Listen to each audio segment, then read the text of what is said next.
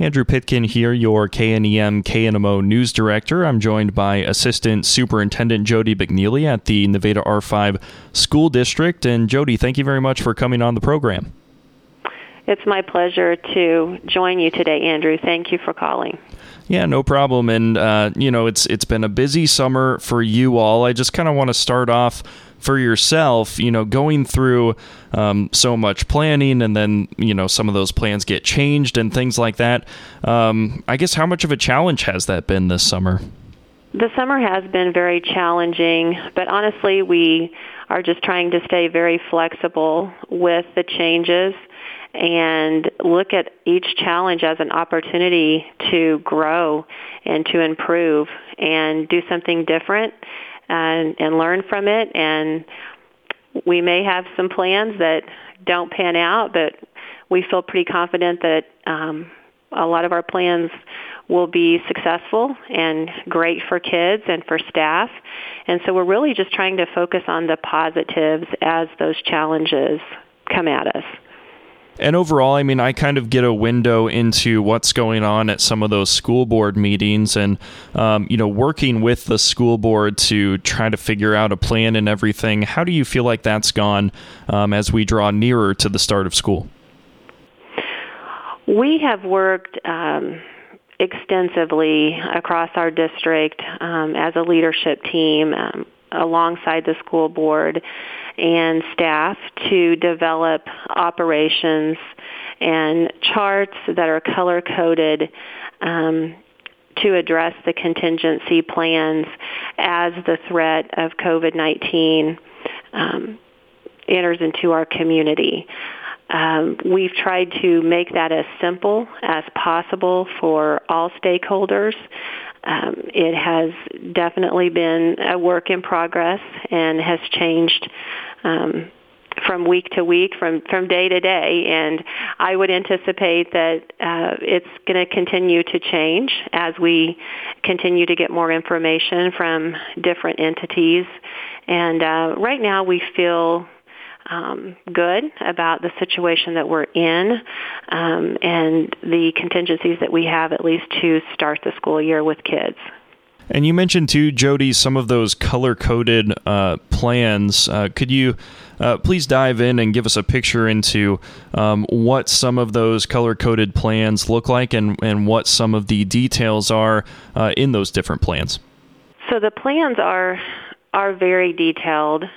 We did a district-level operational charts, and so obviously those are a little more vague across the district, but we also then got into more of detailed operations by building. So each building then took our district operational chart and then broke it down using the same colors and really applied it to what operations will look like within each building. Because obviously, with different ages of students, those operations change. Each operational chart, like I said, is broken into different colors. Within those colors, there are subcategories. For example, there's activities, there's food services, safety, things like that. And those subcategories are within the district charts, but also carry through to the building level charts. But they're very detailed, a lot of information, for example, what transportation is going to look like and those kinds of things within each color. So very detailed, very informational, and I'm hoping that everyone will, grasp those and have a pretty clear understanding of what school will look like in our buildings. Are these plans something that folks can find online or have been emailed to parents? Is this something anyone can have, or where can it be found?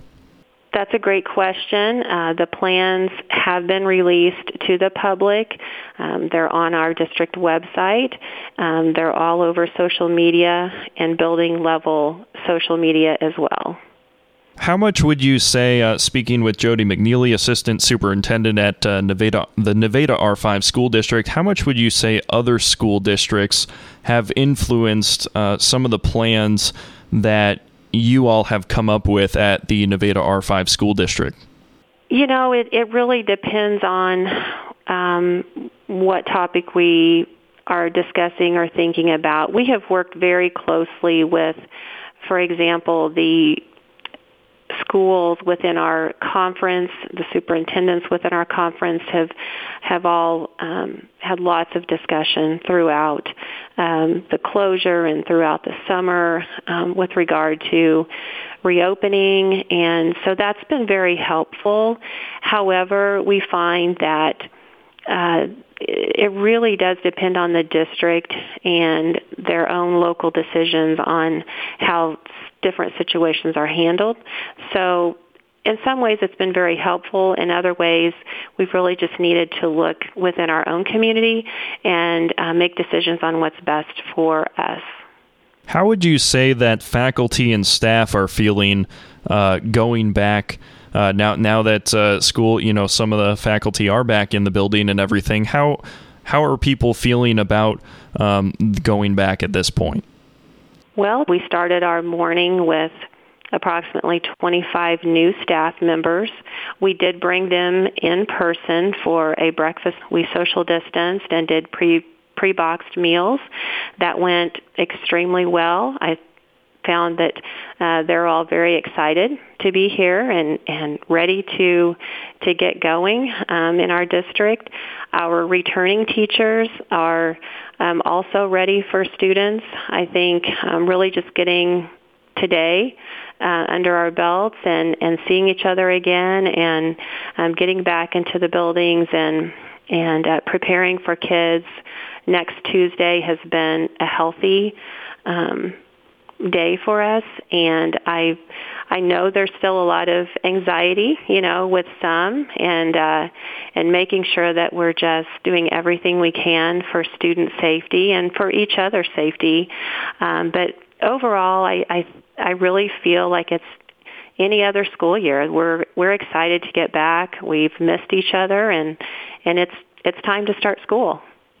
And obviously, like you talked about, there's some anxiety, a different feel. What do you think it might take for, just a general or majority of folks to say, okay, we're going good now? What do you think it might take for that?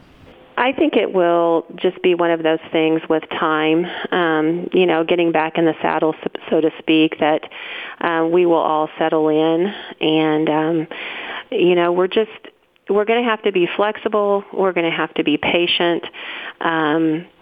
There's so many unknowns still, even though we have done as much planning as possible and thought about all of the what ifs. We know that reality is there's a lot of things that are just out of our control. But teachers are flexible, and we will do our best to meet those challenges head on and to move on under whatever circumstances we're dealt.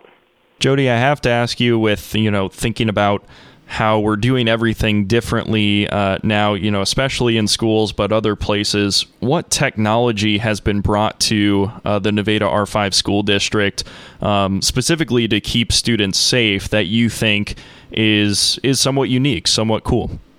Well, we're very excited about the technology that we have, the amount of technology that we've brought on board in grades 6 through 12.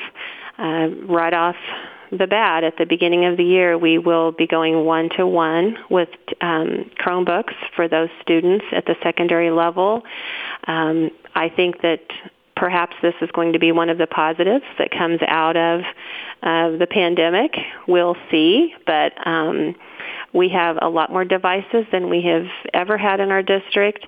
In fact, we have enough for our entire district, and our elementary grades will also have their own devices. They won't be taking those home with them like our secondary kids are right now.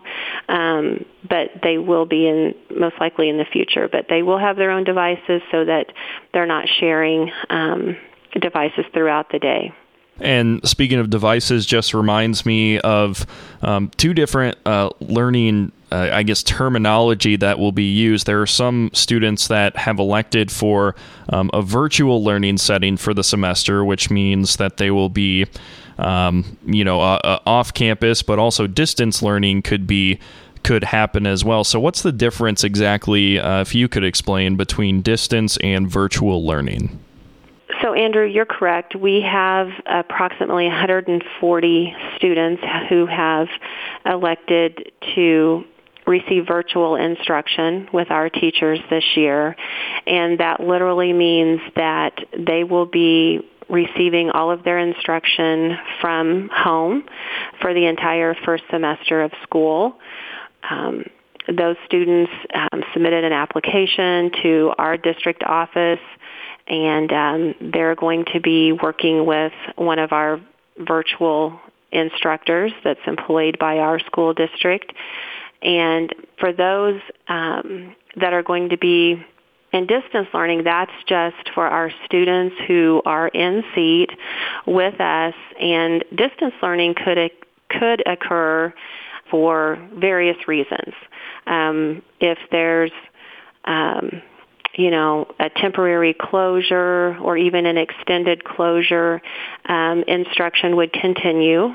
That instruction would be led by the same teachers that our students will start the school year with in seat next Tuesday.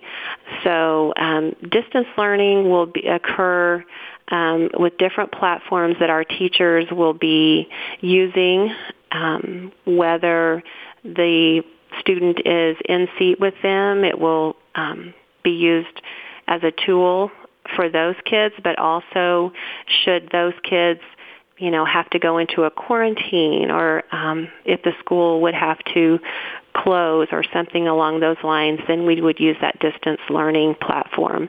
So two very different platforms, but just easily confused by a lot. So I'm glad you asked that question. Yeah, absolutely. And then if somebody has more questions about that piece, the distance versus virtual, or anything else, who should they ask those questions to? Any of our administration would be happy to field those questions, either at the district level or at the building level. Well, sounds perfect. Jody, is there anything else that you would like to share as we wrap up? Not that I can think of, but I appreciate the interview, and we're excited for the new year. We're ready to get started with kids. We're missing them. Well, sounds perfect, Jody. Thank you so much. That is Jody McNeely, the Assistant Superintendent at the Nevada R5 School District, right here on your update program on KNEM KNMO.